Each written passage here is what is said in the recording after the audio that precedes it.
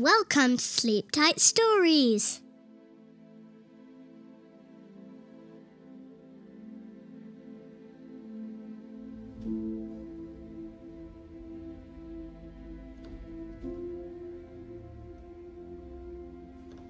Good follows good. There were many people at the bus stop. School was over, and the children were waiting for their bus. There were also big people waiting there. Some of the big people were reading newspapers while others were talking. The children were laughing and playing. Everybody was doing something to forget how long it was taking the bus to come. But nobody was paying attention to the old woman who was asking for bus fare. "Please, somebody help me with a bus fare," said the old woman over and over again. After a while, Willie came to the bus stop to take the bus. His school was over, and he was going home. He soon heard the voice of the old woman asking for bus fare. Willie saw her standing and holding out her hands, but he could see that no one was paying any attention to her. Everybody was talking, reading, laughing, or playing. Willie stood there looking at the old woman. She was very old and held her back with one hand. He was sorry for the old woman. She looked too old to walk very far. "One day, I will be very old too," thought Willie. "And I might need help like this old woman. Will people help me when I am old?" Willie stood there for a while, looking at the old woman. "I wish I could help her with a fare," thought Willie, "but I only have my own bus fare." After a long time, the bus came. Everybody ran to the door and pushed. They nearly pushed down the little old woman as she held out her hand. "Will somebody please help me with a bus fare?" said the old woman as everybody pushed to get into the bus. Willie wanted to get into the bus, but when he looked back at the old woman, he could not move. Everybody was leaving her at the bus stop. He felt very sorry for her. Then Willie thought quickly. "She cannot walk very far. She is too old. But I am young and strong. I cannot be like the others who are not paying any attention to her. If I walk, I will soon reach home. It would be fun, too." Nearly all the people had gone onto the bus. Willie walked over quickly to the old woman. "Here is a bus fare, miss," he said. "Come quickly and let me help you into the bus before it moves off." Willie held her hand and followed her to the door of the bus. As she sat down, she looked back and smiled. "May God bless you, my son," she said. "May you live and never want."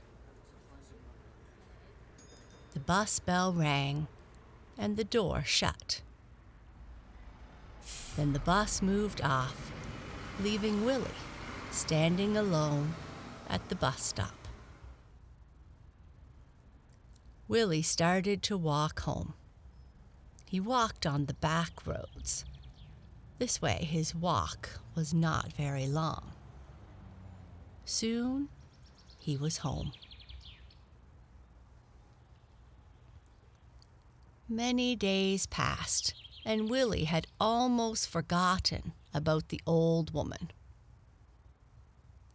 One day, he wanted to reach home early, so after school, Willie ran quickly to the bus stop.